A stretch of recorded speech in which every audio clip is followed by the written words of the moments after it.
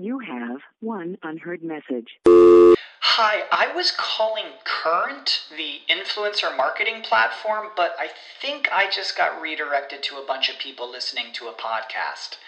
Well, anyways, I was calling Current because I was told they could help get my brand set up on TikTok Shop, and even build out an affiliate program of content creators promoting my brand, and even have those content creators go on live streams and promote my product there. Wow, I could really use Current. I also heard that the brands they work with are making millions in sales. I guess I'll just go to their website at current.tech. At Parker, our purpose is simple. We want to make the world a better place by working more efficiently, by using more sustainable practices, by developing better technologies. We keep moving forward. With each new idea, innovation, and partnership, we're one step closer to fulfilling our purpose every single day. To find out more, visit parker.com/purpose. Parker, engineering your success. Look at Mitch, he's here too. Mitch is live from a Panera, I think. What's going on, man? And he's on mute too. I'm going to move you backstage now, Mitch. What's going on, everybody? Good morning. Happy Wednesday. Welcome to Pre-Market Prep. Spencer Israel, Money Mitch, as you can see, Joel Elconin, and Dennis Dick.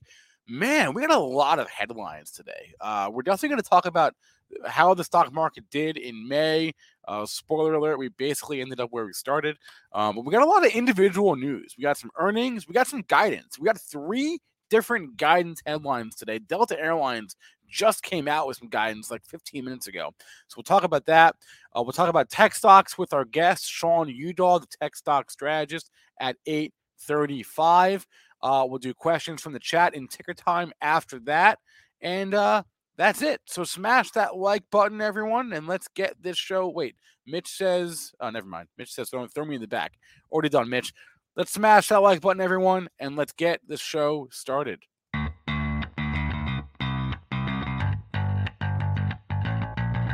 Coming to you live from downtown Detroit, this is Benzinga's Pre-Market Prep with your host, Joel Elconin. This is a volatile puppy here, isn't it? And Dennis Dick. I'm bidding a penny. I will buy the stock for a penny. With everything you need to start your trading day.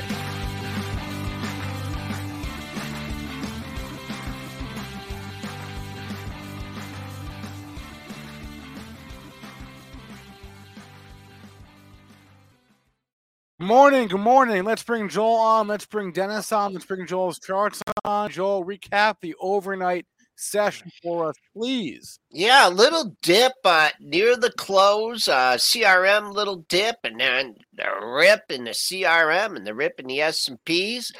Pre-market high 56.75, pre-market low 25.75. Just kind of hanging out here in the 41.40 handle. Crude up 88 cents at 115.55. Almost got to 120 yesterday. Gold's down 17.10 at 18.31.30. Silver right between 21 and 22, down 15 cents at 21.54. Bitcoin holding on to yesterday's gains. That's down 30 cents at 31.620. And let's call Ethereum futures just flat here in 1939. So we won't talk sports because we want to keep Dennis in a good mood. No sports talk. No sports talk. But, I wish the market would have moved in May.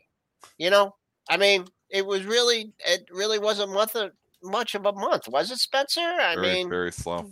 Yeah, very slow. No. The NASDAQ did close down 2.1%. So that is notable, okay? Okay. But the S&P 500 was basically unchanged. It was up 0.1%. The Russell 2000 was down 0.003%.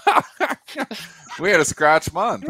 Okay, so it was basically a flat month for the S&P and the Russell. That's not to say we didn't have movement, because of course we did. We if you think all the way back to like a week and a half ago, where we officially entered into a bear market in the S&P, but a lot can change in a week and a half, and we ended up basically where we started. As far as individual sectors, you guys know what was the winner last month. It was energy. Energy up 16% in May. That's the XLE. Biggest loser was discretionary and real estate, both down 5% in the month. Energy was the outlier by a mile. Frankly, there was nothing. The second best performing sector last month was utilities, which was up 4%, and energy was up 16%. So energy just blew away the rest of the field last month. And yeah, that's kind of the story of the month. We ended up back where we started. Well, then that just makes the close from Friday pretty important. 57.75, and our close was a little bit lower yesterday. But I tend to end of the month close is important. Friday closes are important to me. But I think overall, considering when we were at 3,800, we're looking into the abyss there. For the market to come back, and we held in there yesterday, so it's too early. Kind of a win. Yeah, I agree with you, Dennis. I agree with you. Kind of a win for the market, because it could have been a lot uglier if the market if it would have ended May 20th. It would have been like, oh my gosh, it'd have been a pretty ugly month. But 420, we're still there. I think that's still the resistance point. We kissed it in the overnight session when everybody was on holiday.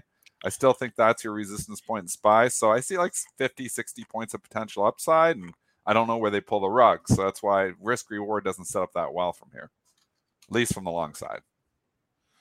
The trend of weakness in tech did continue because the NASDAQ just had its second down month in a row. Yeah. Again, that NASDAQ 100 down 2%. So that trend is still clear.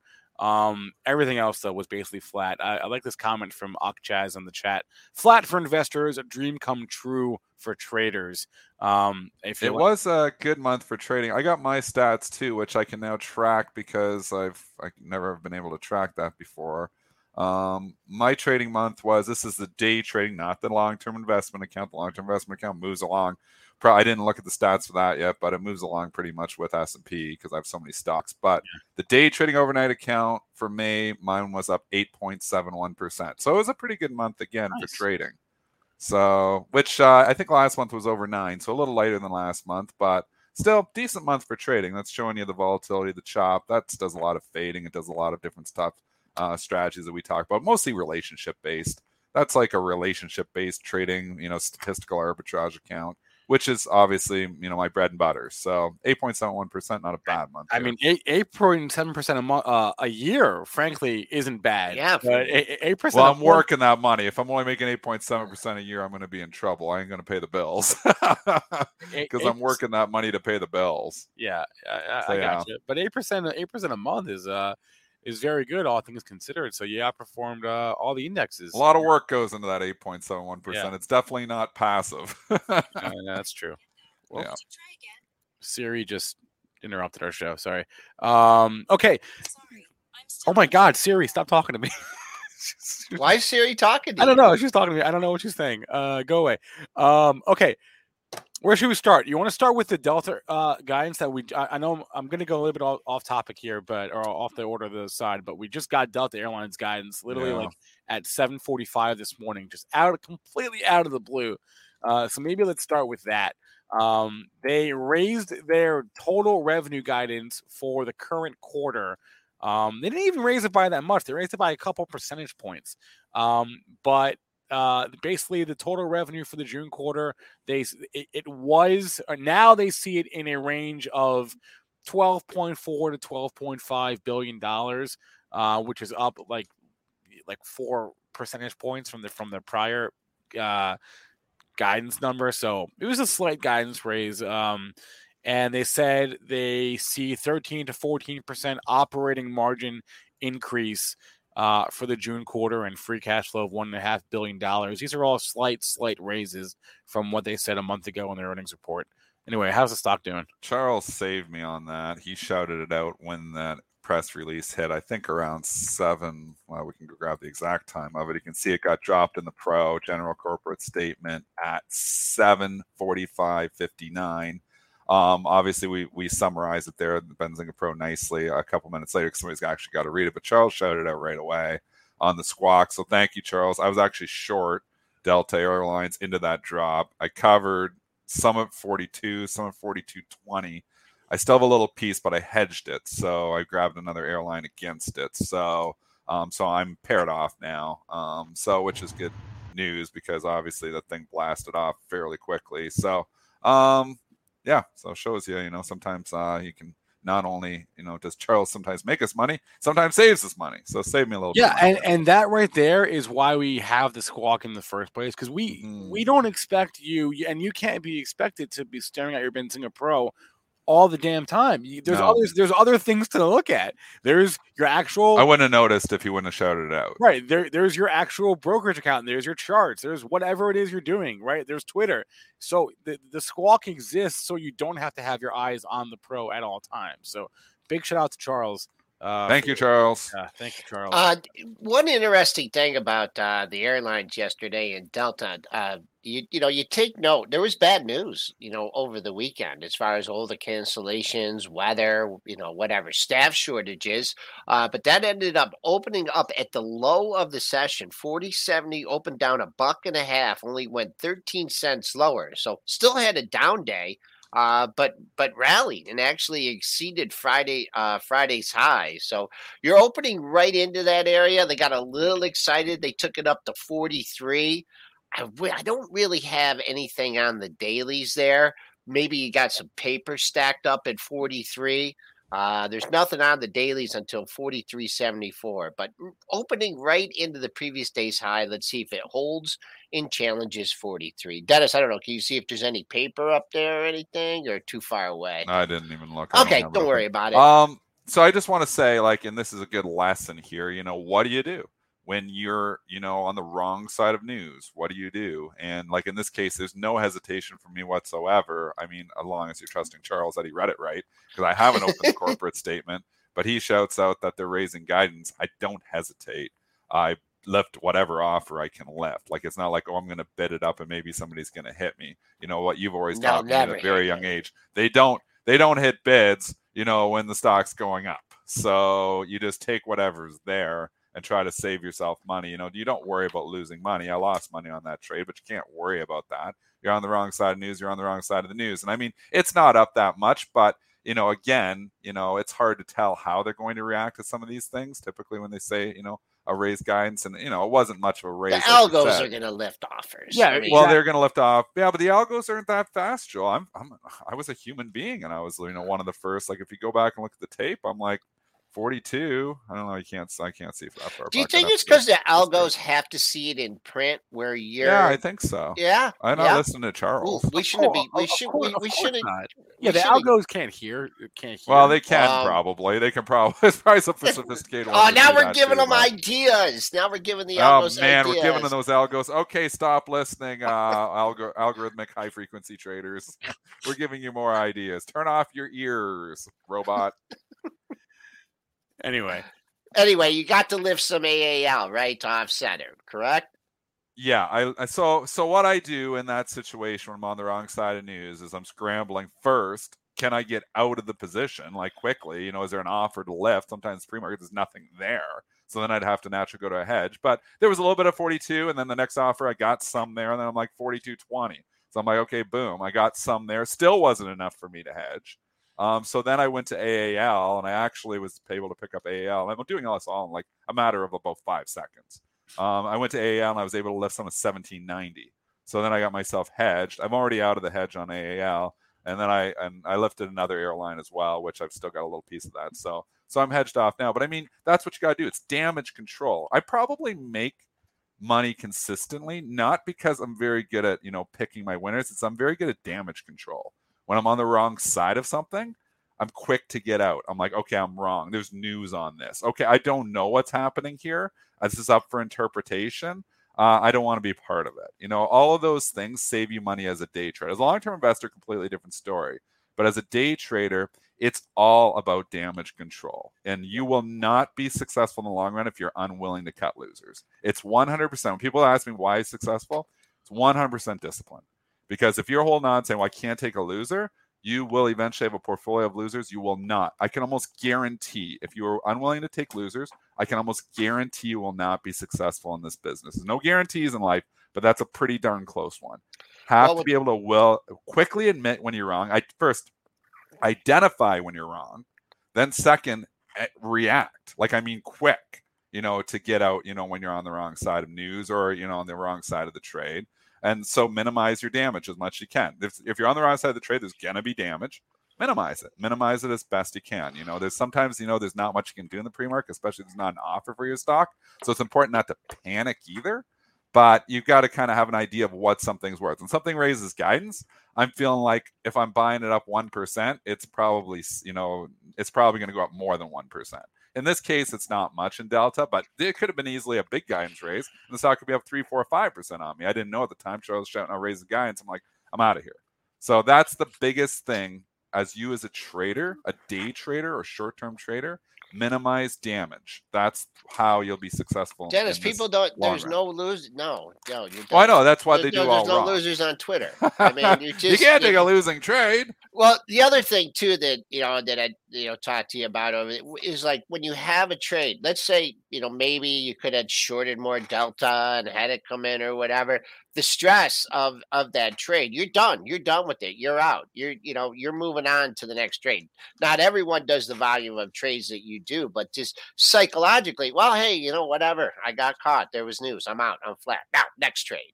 What's going on? That's it. Move on. There's going to be damage. When you've got, I had a late night last night, but I had maybe like 45 overnight positions.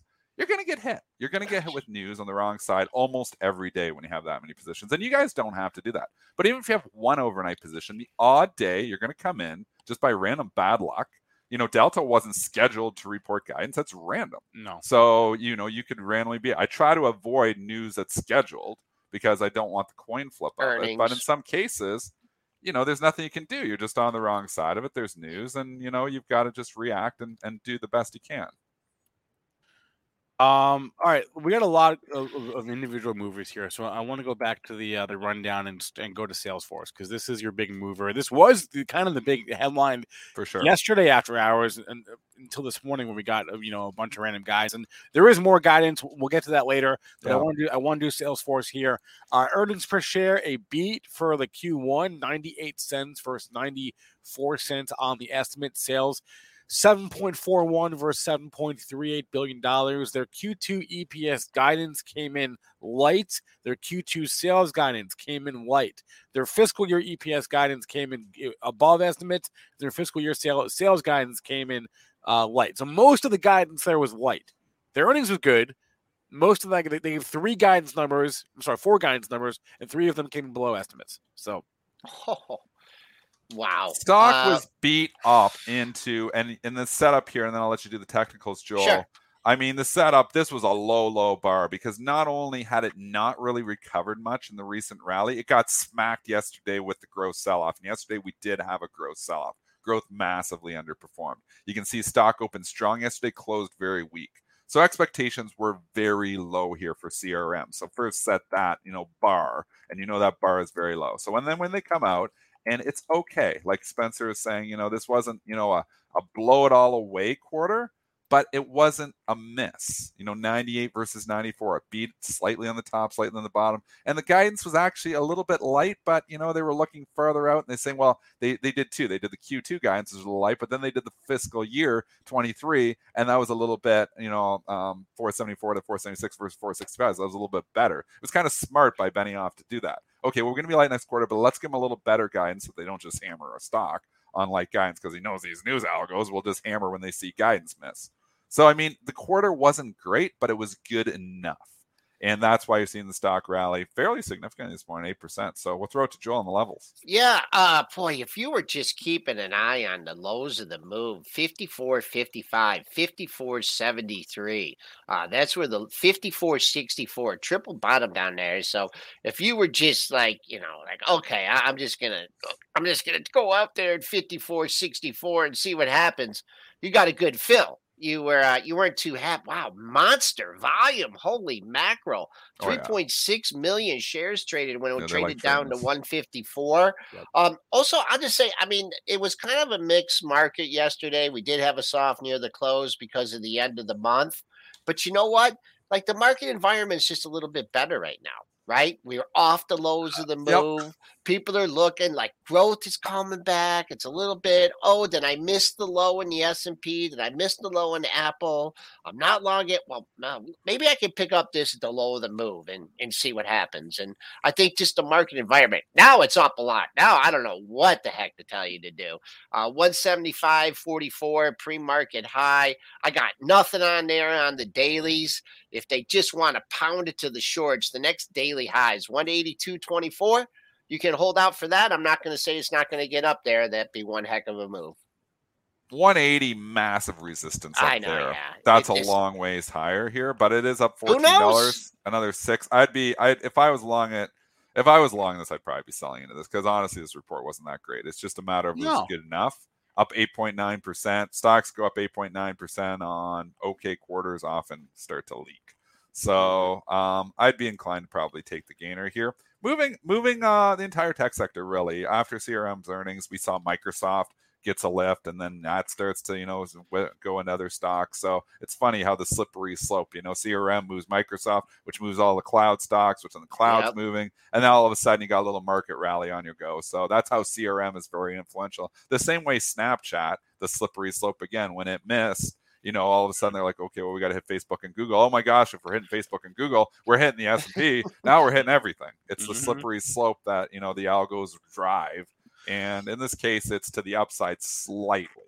But has markets been like that lately? We got snapped. I mean, we got Facebooked one time too. I mean, it's really all interconnected. Yeah. Yeah. And somebody was just asking me, how I pick my trades. It's almost all relationships, understanding that when I see Snapchat, I would go and, right away I hit when Snapchat missed and or announced that it wasn't even like a miss. That was just a random guidance. That was a guidance. Yeah. 4 weeks after. And I was on the wrong side of that one too. I was long Snapchat on that. The first thing I do is hit any bid on Snapchat I possibly can. But then I turned around and I hit Pinterest. And then you start hitting other stocks. You hit the market. You hit what you can. If you can get Facebook, Google, those are all good too. I mean, I'll trade the relationship, the sympathy off of that move. The algos will too. Don't kid yourself. The algos are all over it too. But there's lots, they're on something like a Google or something like the S&P itself. There might be a little bit of algo hitting, but it's not as quick to react as you think. There's this belief out there that the algos are so perfect. There's no way to beat them. There's no way to, trade against algorithmic trading. And it's just not the case. There's still a place for, a sophisticated trader that gets educated over the course of time on relationships. So the majority of my trading is based on understanding those relationships. And some of them are very basic. I mean, Delta beats grab the other airlines. American Airlines or raises guidance. Yep. Yeah, or raises guidance. In that case, it's not sleeper. Grab American Airlines because the algos might be buying Delta right now, but they're, and then maybe they're going to eventually move to the sympathy trades, but they're not as quick as you think. So, not saying you can, it's always the case, but in some cases, the algos aren't as good as you think they are. What about HPQ here? Because they also reported last night, and this was a better report because they beat on the top line revenue, they beat on the bottom line earnings per share, and they raised their guidance. Granted, it was a raise by a couple cents. Yeah, but a raise is a raise nonetheless. I mean, the stock is cheap. It's trading like 7 or 8 times earnings. But again, it's a PC value trap. Come on. Well, it has been, but Warren Buffett has fallen for the value trap, and it hasn't really been a value trap. I mean, this stock has held up better than any of the other ones. I mean, look at where this was a year ago. This was at like $26. You try to find a stock, going back a year ago or a year and a half ago, that's actually, still holding green besides oil stocks. There's a lot of stocks in the red. So actually you could say it's a value trap, but it's actually been a source of value. I mean, it's doubled since the end of 2020. So, I mean, this has been, a really good performer. And if you're just trading and owning value, I mean, this has been a really good stock. I had it once in there in my longer term portfolio, and then I sold it, and I wish I would have put it back in. HPQ has been a pretty good performer. Boy, if you were cat quick on this one, you would have, when they hit it on, you had a gap fill. You had a high of 36.96. I don't know. Oh, this was on the Dell earnings. That's why I wasn't expecting like a horrible report on this one because of the Dell reporting. That was a good thought, Joel, and it ended up being the right one. Yep. And then you filled the gap just really nicely. Wow, you went to 36.84. I don't know what it did first. I don't know if it went down first or up first. But man, this area right here, and I know I put 40.16, but like when I see 1, 2, 3, 4, 5, like 6 highs here, I'm gonna move this bar down here. And the only reason I'm keeping an eye on this is like 39.72 to 40, is because when it got up there, it failed so many. I mean, it failed miserably here. It failed miserably here, even more miserably. I mean, market conditions had something to do with it. So it'd be really impressive if this, got into the 40 handle and held. I know there was a downgrade one time, but it lost altitude the last 4 or 5 times it's up here. Let's see if it can bust through today on hold 40. We'll rip through the rest of these real quick. Ambarella. They beat last night their reported EPS of 44 cents versus a 36-cent estimate. Sales of 90 million. Sales was in line. The revenue the guidance that they gave was a little bit light. So we're seeing a lot of these where like the backward looking numbers were good, the forward looking numbers were okay, not great. You got buy the dipper mentality here on everything that's techie right now. I don't know if it's going to work out in the case of AMBA or not. Like on NVIDIA, on a really widely owned stock, it was more, or Costco in the case of last week, you kind of felt like the big names the money managers are going to come back into. Ambarella is not like a huge name that every money manager wants to own. So do they come in to buy the dip? Maybe some people will, and they think they have. So it wouldn't surprise me if it turns it around, but it's not as a slam dunk as like an NVIDIA was last week on the buy the dip. Oh man, I mean this is a tough one. They slammed it down to 73.23. You're not going to see that. I mean, can't guarantee, but that's quite a bit. $7 off that. Resistance, man, you're far away. I'd say for at least next couple days, you got to look at that low from yesterday, 84.59. And man, here you go, looking at your dailies again. Dennis, this is what I want you to program after the close. Right. When they slam something, find the daily low. The daily low on Thursday was 74.23. Really hit it, eh? Yeah. They hit it to. I mean, you'd have to. The only way you're going to get that is sticking your bid out. But you know what happens when your bid sits there at 74.23? It trades to it, and then you don't get it. Really? It prints your price. I think they would have. It's got to trade through you to get it. Welcome to. Well, the low was 73.23, Dennis. So you would have gotten it. Okay. You just would have been down $1 on it. Yeah. We're rallying here. We're up 20 handles. We're back up in the 41.50 handle. CNBC has finally picked up on the Delta. They're talking breaking news. Delta ups guidance. So did it move even 40 more? minutes later. No. Now it's selling off. Sometimes what happens, it's funny, the news happens, gets the pop, and then it pulls back in a little bit. And then all of a sudden, like an hour later when CNBC breaks the news, because they're an hour after us, then you'll see a CNBC pop off of it. So it's funny, sometimes I've actually seen the case where, it has news, comes back in, you're like, oh, it's going to, then you rebuy it and you sell into the CNBC pop. So anyways, just giving you lots of little tips here this morning for trading around news. And then someone in the chat said you can't, and I'm paraphrasing now because I forget who said it a few minutes ago. They said you can't treat all tech the same. The same can be said for any sector, especially retail. You can't treat all retail the same. Look at Capri earnings here, CPRI. They reported this morning, and they just absolutely blew it away.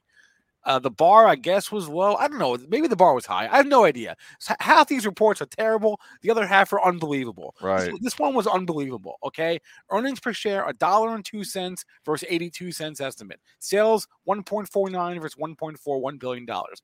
Guidance, forward-looking sales guidance for the year, basically in line for sales and for EPS.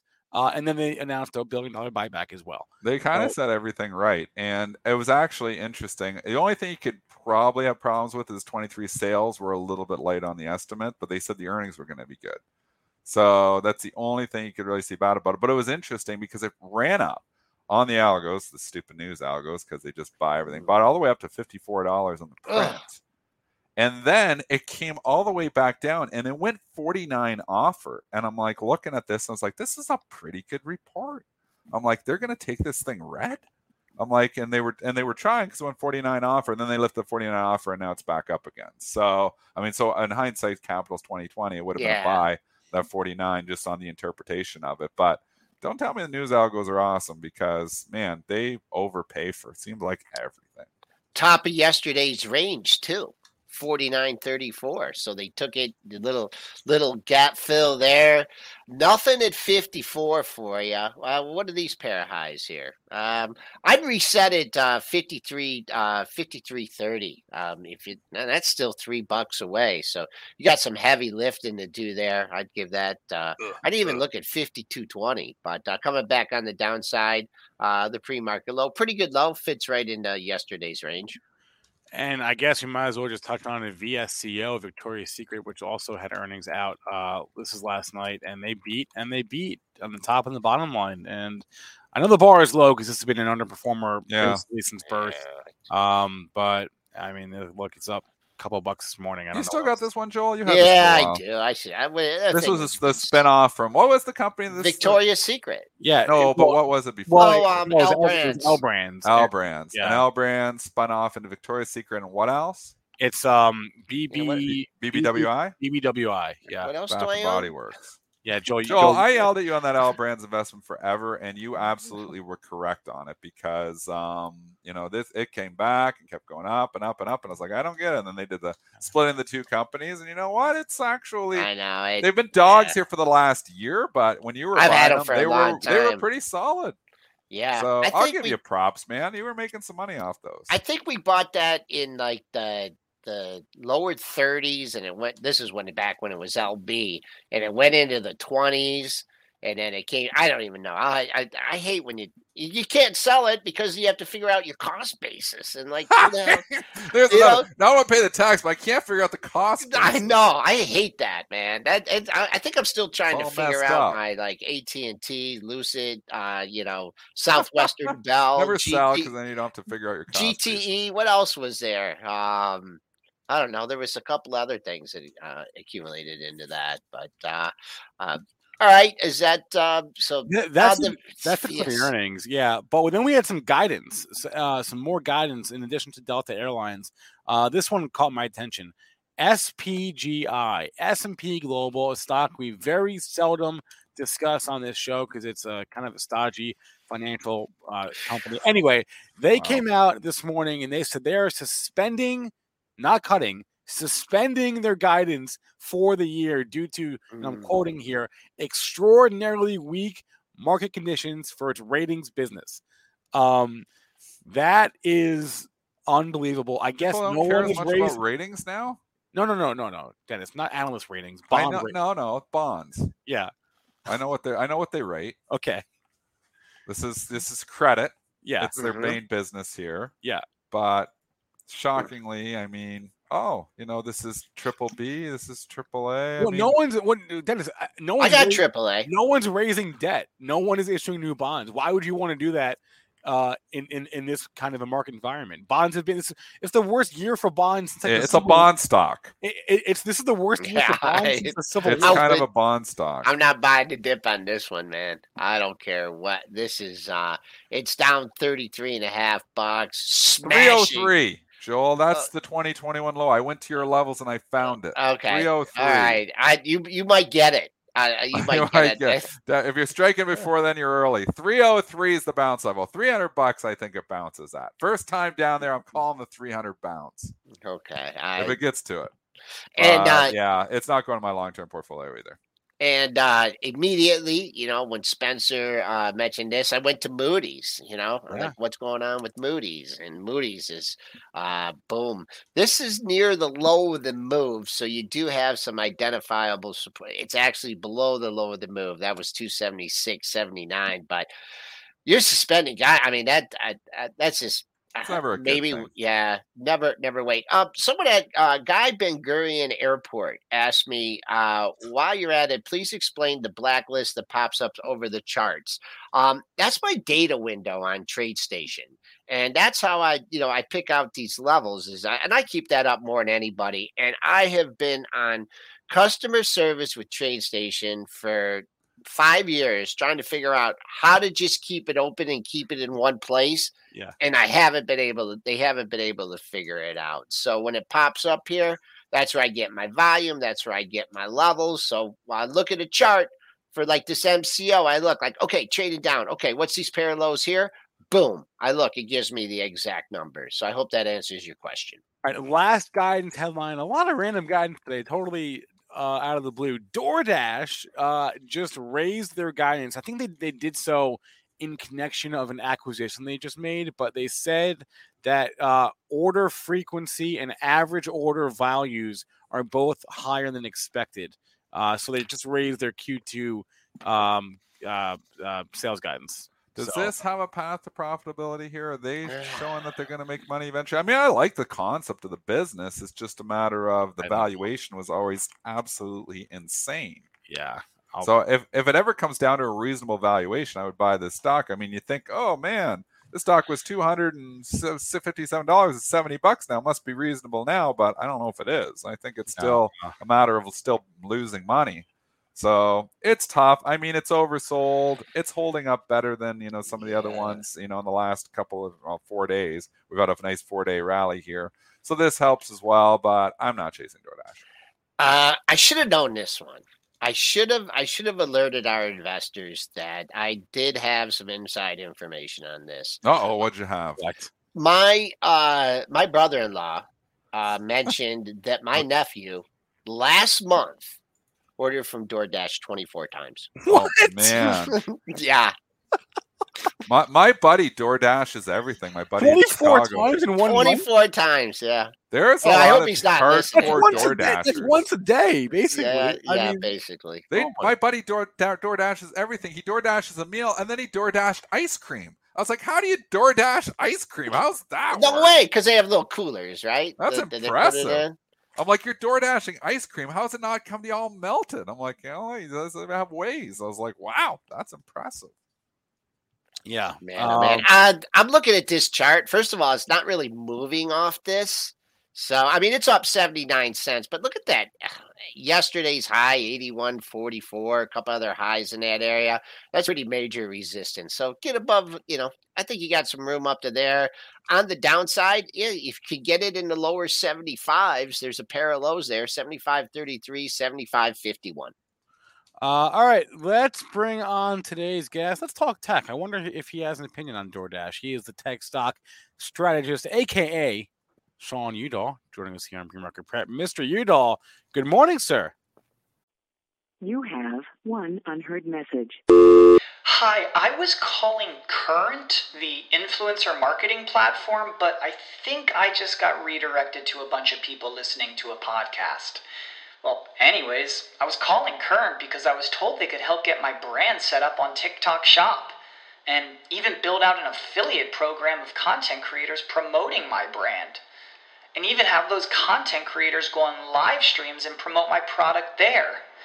Wow, I could really use Current. I also heard that the brands they work with are making millions in sales. I guess I'll just go to their website at current.tech. At Parker, our purpose is simple.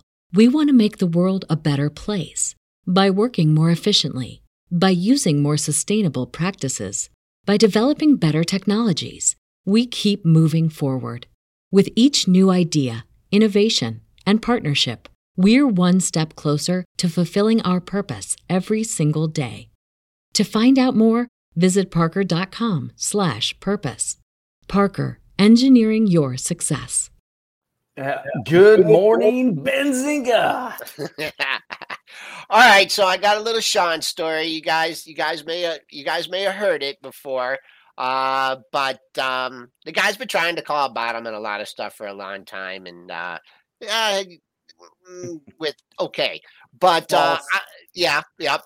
you called the top two. I know you've been conservative, but on this was it this day here? It was a Friday. Yeah, it was the Friday, and the SPOOs were down major. They'd made the new low of the move that day, and he sent me a text, and he said, we're going to close green. And that was one of the afternoons that I decided to take off and go see that stupid movie and put a little buy stop in and ended up getting taken. And sure enough, the Spoos ended up green on the session. And it's one of the best calls. I want to congratulate you. But now my question for you is like that low that we hit in the S&P. I know you're going to talk about a lot of other stocks, but is this like a low of lows that we can lean on? We're going back up to 43, 44, 4,500, or it was just a dead cat bounce in a bear market. Well, I mean, it's an interesting discussion, one, because everybody in the world has tried to call too many lows, and they started trying to call lows in like January. So, and I definitely was not guilty of that. I agree. I would say that, so 2011, I don't think the third low held. We had a W bottom. 2008, there's no way the third low held. 2018, third low held. 2020 is hard to say because it was so jumbled. But there is a history of the third, and this is not like a third minor. This is like the third major low. So we have put in a third major low. I'd basically say January, then the February, March, and then now is the third low. Maybe the best thing to say is that there's nobody in the world, including myself, that probably believes that this low is going to hold, and they think it's this is more of a traditional bear market rally. And one of the reasons I'm leaning that way, I'd say odds are leaning that way, is we just keep jumping too much. We keep going up too much too quickly off of the low, and that is not typical of what a true low looks like. I think people get confused because 18 and 2020 were not traditional market lows at all. They were very unique. Even in history, they're very unique lows. COVID low is the COVID low. There's no other low that looks like it. And the 2018 low was basically a low that probably would have morphed into a really good market low. But the Fed kind of came in and basically reversed course. It's just that everything about that low was really unusual. Even the start of it and the severity of the correction in 2018 was unusual. So anyway, the bottom line, long-winded answer is, I probably believe that this low has a better chance of holding more than about 99% of the people that come on CNBC. But I'm going to say it's probably a coin toss. The action doesn't feel like it because, again, we're within 4 days, we were again 1,100 NASDAQs off the low. That just engenders algo raids and stuff like that afterwards. So the individual stock action, though, which I've been, Joel, you and I on Fridays have been talking about, has actually been a little more telling because the individual stock action has been far more severe than the indices. Yep. So I don't know how much you want to talk about market lows. It's a parlor game. Anybody can guess it. I will say this. I've been trading for 2 weeks and trading long, and trading's been very good. I think we have a window. And I think this is one of those windows I think we can aggressively trade. And then I would say if we do make a lower low from the May low, I would say you have a real good chance of whatever that low becomes. That probably is the low that holds. And what do you want to see now? Like multi-year durable. I mean, I know. What was that? People first question is, do you look lows on the weeklies or the dailies or the monthlies? I mean, I think they all kind of lean into each other, but what do you look? Do you look for the weeklies? I know you have some of your proprietary indicators that you look at. Yeah, but, what's your go-to chart? Sentiment usually works better. Sentiment has not worked. Sentiment gave a lot of false lows early in this. I mean, honestly, when things get really ugly, you got to get the S&P down. And I don't want to be like master of the obvious, but I think you'd all agree, Dennis would agree. So when we had these prior lows that didn't hold, the S&P was only down like 13%. Yeah. And it doesn't matter that 50% of the NASDAQ is down 50% or more. If the S&P is only down 13%, you're probably going lower. And so I kept saying I'd feel a lot better if we were down 20% or more. I must have said that 60 times. Well, we did finally get to minus 21 intraday. And so far that has held. And that was the indice that kind of the index that basically hadn't done the work. You know, the NASDAQ was down 32 to 35. Geez, the IWO was probably down 40%. I think we got to about 65% of all NASDAQ stocks were probably down 55% or more. So anyway, everything was there, but the S&P was down like 13.2 or 14.1. And then we finally got that last low that took the S&P down minus 20%. And it's interesting, stocks have acted a lot better since. Sean, there was a question in the chat. Do you prefer weekly lows or daily lows? I think it's the same because I think you're going to put your chart on multiple time frames. So I would just say you need a chart structure and a pattern. Again, the reason I mentioned the third lows is because everybody kept trying to call a low the first low or the second low, or there wasn't really a firm third. I mean, you look at a chart now, look at a daily, you can even see it on a weekly. There's 3 distinct lows compared 2018 to now. Again, I think this is going to be more like 2016. That was a W bottom. 2011 was a W bottom. Do you think we get a retest? Yeah, that's my guess, but I don't know. I don't think you want to spend too much time making your trading career on trying to see if a low's in. You know what I mean? I think you're better. Hey, okay, you could look at Dash. You know what I would say? I don't know about Dash, but I would look at Uber. That Uber chart looks pretty good. If you're looking at, I'm not in Uber, but I look at that Uber chart. That looks 10 times worse than the indices do. But you do have a pretty decent little structure now. You basically, I think what's going to happen to Uber, you're going to have an inverse head and shoulders pattern. So the left shoulder was the March low, basically.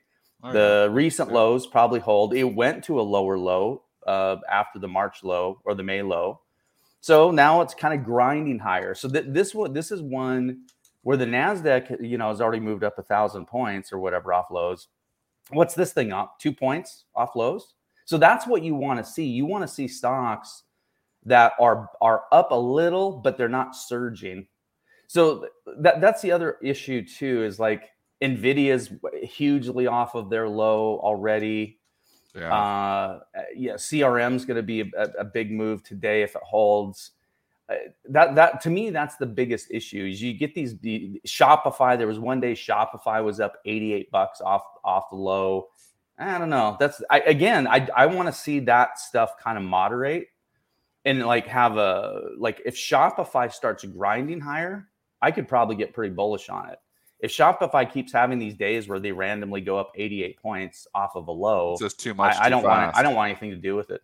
You don't want to see it too much too fast. No, because then that's catching people and FOMO comes in. And well, you're right. Well, here's exactly what happens. People say, "Oh, I'm going to miss out." FOMO. They chase it. They chase like the third or the fourth or the fifth day high, and then they get stop run. I mean, the algos just come in and mow them down. And so, two things either need to change. Either you need buyers who are not selling a share. So you change the shareholder base, right? The old expression. So if every buyer of Shopify at 335 is not a seller of it at all, well, then guess what? It's going to hold a lot better. But if every buyer of Shopify is going to exit, if they're down $8, then you're going to keep having these lows are going to keep getting retested, at least in my opinion. So, Sean, give us a couple more picks. I mean, you're kind of wishy-washy on Uber, but you kind of like it. Shopify, you'd like it if it didn't blast off. But give us a couple of things that you are nibbling on, if you are nibbling on anything right now. Oh, yeah. No, I mean, MQ's been very good off of lows. Now, their low looks real firm. They supported that low with an earnings release, which was very good. The market tried to test it, really tested the resolve of the longs. And the longs basically said, nope, not selling. And the stocks acted good. I think Affirm's 100% off of lows. In fact, I think the last time I was on Benzinga Pre with all you guys, I think I said I liked Affirm. It may have been around 25 at the time. It may not have been, although it could have been a lot lower. I can't remember the date that I was on. But the two last lows we had, Affirm looks like a leader. It basically went 100% off of both lows. Again, I don't necessarily love that's moving that much, but the fact that it's gone. I mean, the May low or the March low, It went up about 100% plus, and it held it for like 3 or 4 weeks. I mean, basically, it didn't relent until the whole indices went to lower lows, and then Affirm went to lower lows. So I think that's some indications. So some things like that you want to look at. I like cybersecurity right now. We have 2 reports, I believe, coming tonight. Is Sentinel-1 tonight? You guys can double check. Sentinel-1 is Okta tonight. Oh no, Sentinel-1 was last night. If it was, I thought Sentinel-1 was tonight. Oh wait, no, I think you're actually my mistake. I think you're right. Yeah. We have C3 AI tonight. Okay, that's not cybersecurity. That could be, again, my best trades the last 2 weeks have been coming off of raids. So like MQ was rated, it wasn't maybe down much the next day, but it wasn't up at all. I want to say I was buying that at 625 or something. And it was just shocking it wasn't up because, man, did they deliver. And then, within a couple hours, it was probably 758 and climbing, and it's kind of been grinding ever since. But Sentinel-1, I think, would be very interesting. I think they'll have the typical, they probably beat by a little bit. They probably guide higher by a little bit. They probably raise full year guide by a little bit. You might have some people go, oh, the growth was sort of disappointing. That's what I want. So we'll see. If there's a raid to trade, I would like that. Okta would be nice to see a post EPS raid. Either that or Okta hasn't bounced at all. It reports Thursday themselves. They might have had a security issue themselves. They they themselves were hacked or something. And sometimes those things, sometimes those things can kind of linger on a stock for a while. Here's the thing about Okta, though. Should it have bounced really much? This was by the way, this was a top 20 stock of mine years ago when it was $26. Years ago. I mean, that might have been as early, like 2018. By the way, might have been not that long ago. I think it was probably an IPO in 16 or 17. Anyway, Okta probably shouldn't have bounced yet. That stock was up so much. I mean, I'd say Okta was probably a bubble. It wasn't as bubbly as other stocks, but it was in its own, probably the whole cybersecurity space was a bubble. So is this a point though now, cybersecurity? I think you're right. I think the cybersecurity stocks were all a bubble, and they held up, it felt like forever, and now they've gave way too. Is there a point in time now where we should just maybe jump into a hack and just buy them all? I was just going to say, you don't have to buy each of these names on its own. There's Hack. That's what I'm saying. CIBR, baby, let's go. Well, there's a couple. I don't know the ETFs. I know Hack pretty well. In fact, so one of the things I've been talking about too is here's my general view. I think now is the time you want to load some software. Loading is I'm being pretty aggressive on it. Loading for some people might be a little bit, but I think the key is you either got to do a field bet or you got to do an ETF. So you got to say, hey, maybe I should do Hack and maybe I should do Cloud, CLOU.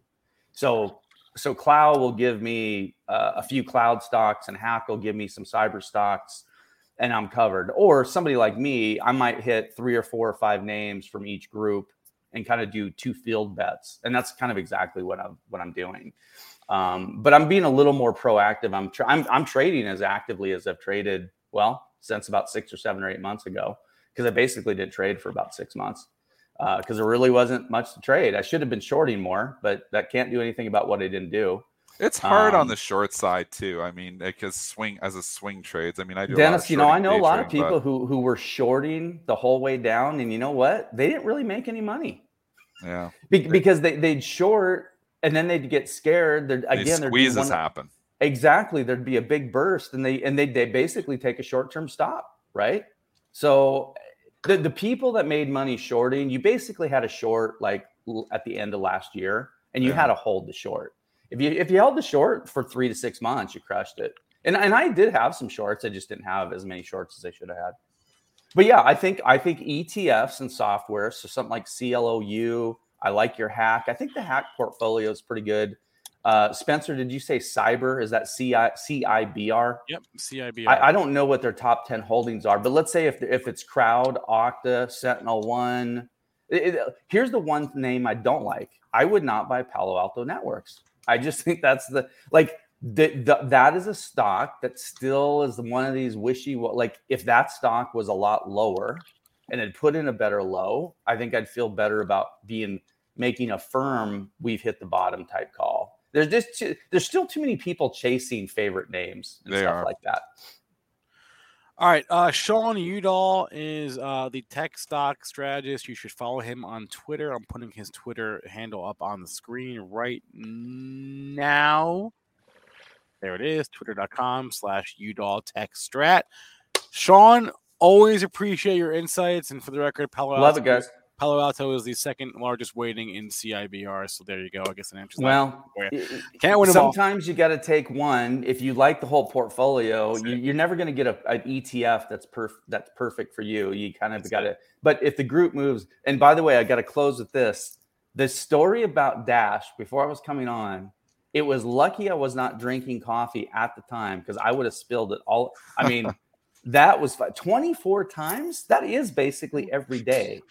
I mean, not healthy. There's some hardcore dashers out there. There's no way that's healthy. Man, I hope he's not listening. There's some hardcore dashers out there. That if you had like 40 dudes like that, that could be enough to turn the tide for I'm saying 40 dudes like that per city. But yeah, I you know what? I've never used Dash. Yeah. Not once. Yeah, I don't want him touching my French fries. On that. He thinks they're gonna eat 5 of his fries. Yeah, but good guys. For you guys that like Sean, he joins me every Friday on Pre-Market Prep Plus, and we battle it out, cover the stocks of both the long side and the short side. So Sean, appreciate your input. We'll check in with you later on. Thanks for having me as always. All right. Okay. Thanks, John. Let's close out with some ticker time here. Somebody was asking about AMC a while back, and this had a very interesting day yesterday. Opened nearly at $17 and then proceeded to give back all of the gains. This was the biggest mover of Tuesday's pre-market session. Gave back all those gains in the first half hour of the trading day. And then settled in a little bit, but classic sell on news trade. It was a classic sell on news trade. I think that I would, at $16.13, which was the high, we know it was like 17 pre-market or more. I think you're selling rallies into AMC. I mean, it hit my $10 price target. Remember, it was 51, and I said I think it's eventually going to be $10. This was last year, and I had like a bazillion apes that wanted to kill me when I said that. It hit. It hit back down to $10. It actually bounced off $10. I'm not going long. I mean, the valuation still doesn't make any sense even at these prices. But the GameStop GameStop still is resilient and continues to hold up, and it keeps getting these squeezes. It does its own thing. So, I mean, this stock can do its own thing too. It can have more squeezes, sure. But not good news that, it comes out that big and then they sell the news right away. So, makes me think that the path of least resistance is lower. No comment. No comment. You can't comment negatively on AMC because they all hate you for it. Yeah, that is true. They hurt my feelings. Rolls. Right. What other tickers do we have? I'm looking for tickers that we don't normally talk about on this show.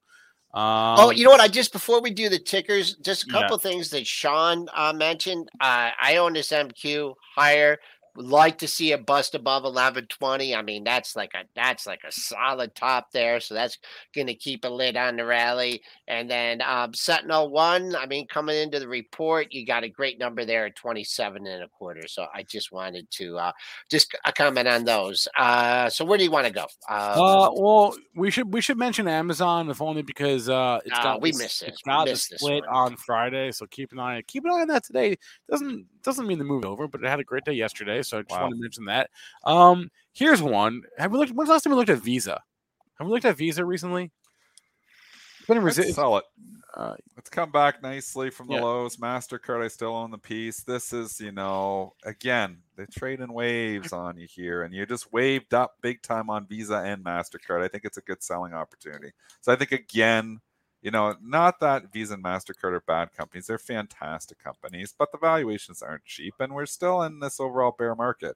In bear markets, you want to be selling the waves up, and this is another wave up. So I'm a net seller of stocks right now in the recent wave up.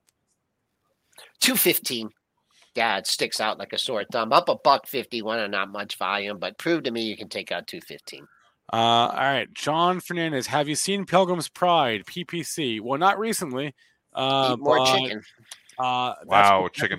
That's what's happening. People are eating more chicken, Don't apparently. call me chicken. Wow. That's unbelievable. It's all-time high. Is that an all-time high? No. No, you got the 38 Oh, it's bucks during 2017. the No, chicken the all-time high is $41 from Wow. right before the Great Recession. I don't know. You can't argue with the trend. Trend's your friend. Take your Jeff Mackey purple crayon. Hi, Jeff, and draw it all. So now you're like stopping yourself out at 30 or 31. So gets above 34, and then it's breaking out here again. So trend is your friend. Matching range days, pretty much. Not an inside day, but just a little bit of an outside day. So see if you can bust through those pair of highs at 33.80. 80 area, and if you take out the pair of lows at 32.85, you got a little bit of downside. Did you see they're opening a Chick-fil-A at 12? Oh, I did see that actually. Now you sure you want to move, Spencer? There's going to be a Chick-fil-A. They're opening one right down the street from me. Yeah, but it won't be open for a few months. And what's the other chicken stock? Tyson's been on a run too, right? Yeah, Tyson. Yeah, they both have. But it's come off. It doesn't look as healthy. Yep. The other chicken stock is Beyond Meat, and it definitely doesn't look as healthy. That's not a chicken. $26 now, Beyond Meat. Wow. I guess it washed out to that $20 low. Holy mackerel. I would just say watch out because the stock is still very highly shorted. In the long run, though, and I'm going to say it here again, if you're buying a stock in your long-term portfolio for a short squeeze, you are in weak stocks overall. Because most of these stocks have a high short interest for a reason, is that the companies are struggling and the stocks are overvalued. And usually in the long run, the shorts win.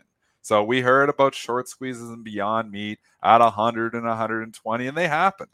But in the long run, the shorts won. So don't stick around too long in those short squeeze stocks because eventually they get you.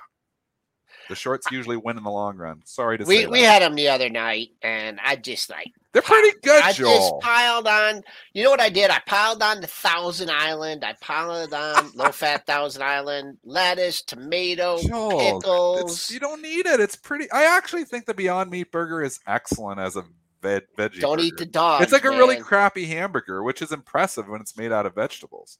So, I mean, I've actually liked the Beyond Meat burgers, but I go to the grocery store. They're so expensive. They're $7 in Canada for two of them. It's $7.99. Yeah. I'm like, they're $4 a patty in Canada. I'm like, I'm not paying that.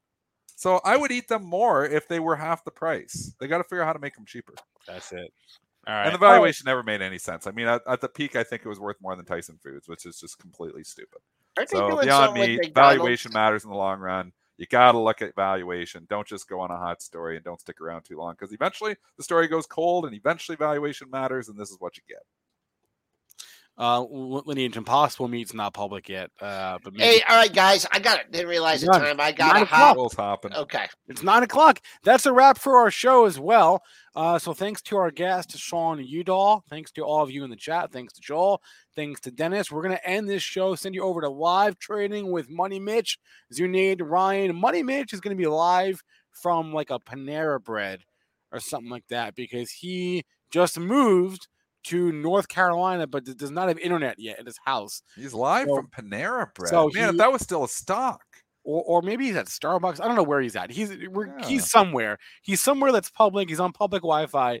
He's like, commandeered a booth or something. So we'll see. It should be fun to watch him trade from a Panera / Starbucks / whatever they've got out there in North Carolina. That is our show for the day. I would very much appreciate it if you all would hit that like button. And hey, have you seen this page, benzinga.com/premarket? Someone in the chat asked earlier if there's a way to have the show open without having YouTube open. The show airs on Twitter, Benzinga's Twitter account. The show airs on Benzinga's Twitch account.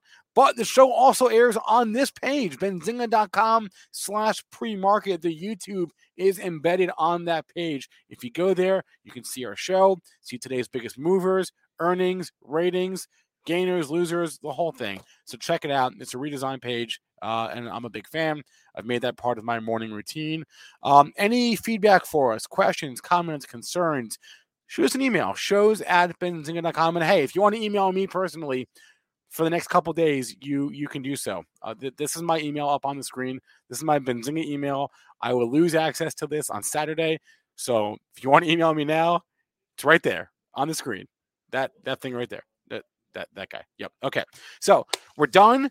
That's a wrap. Live trading is next. Please remember, all the information from our show is meant to be used as informational purposes, not for investing or trading advice. I'll be back on Benzinga Live in a little bit. Everyone have a great rest of your day, and good luck at the Open.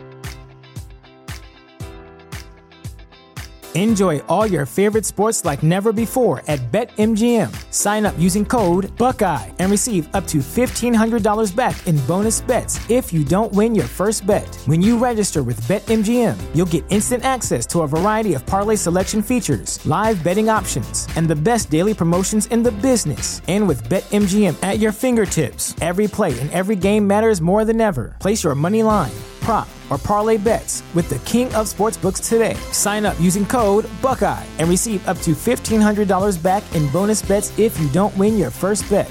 BetMGM and GameSense remind you to play responsibly. 21 plus and present in Ohio, subject to eligibility requirements. Rewards are non-withdrawable bonus bets that expire in 7 days. Gambling problem? Call 1-800-GAMBLER. In partnership with MGM Northfield Park.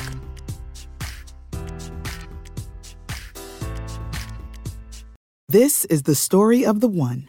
As head of maintenance at a concert hall, he knows the show must always go on. That's why he works behind the scenes, ensuring every light is working, the HVAC is humming, and his facility shines. With Grainger's supplies and solutions for every challenge he faces, plus 24/7 customer support, his venue never misses a beat. Call quickgrainger.com or just stop by. Grainger, for the ones who get it done.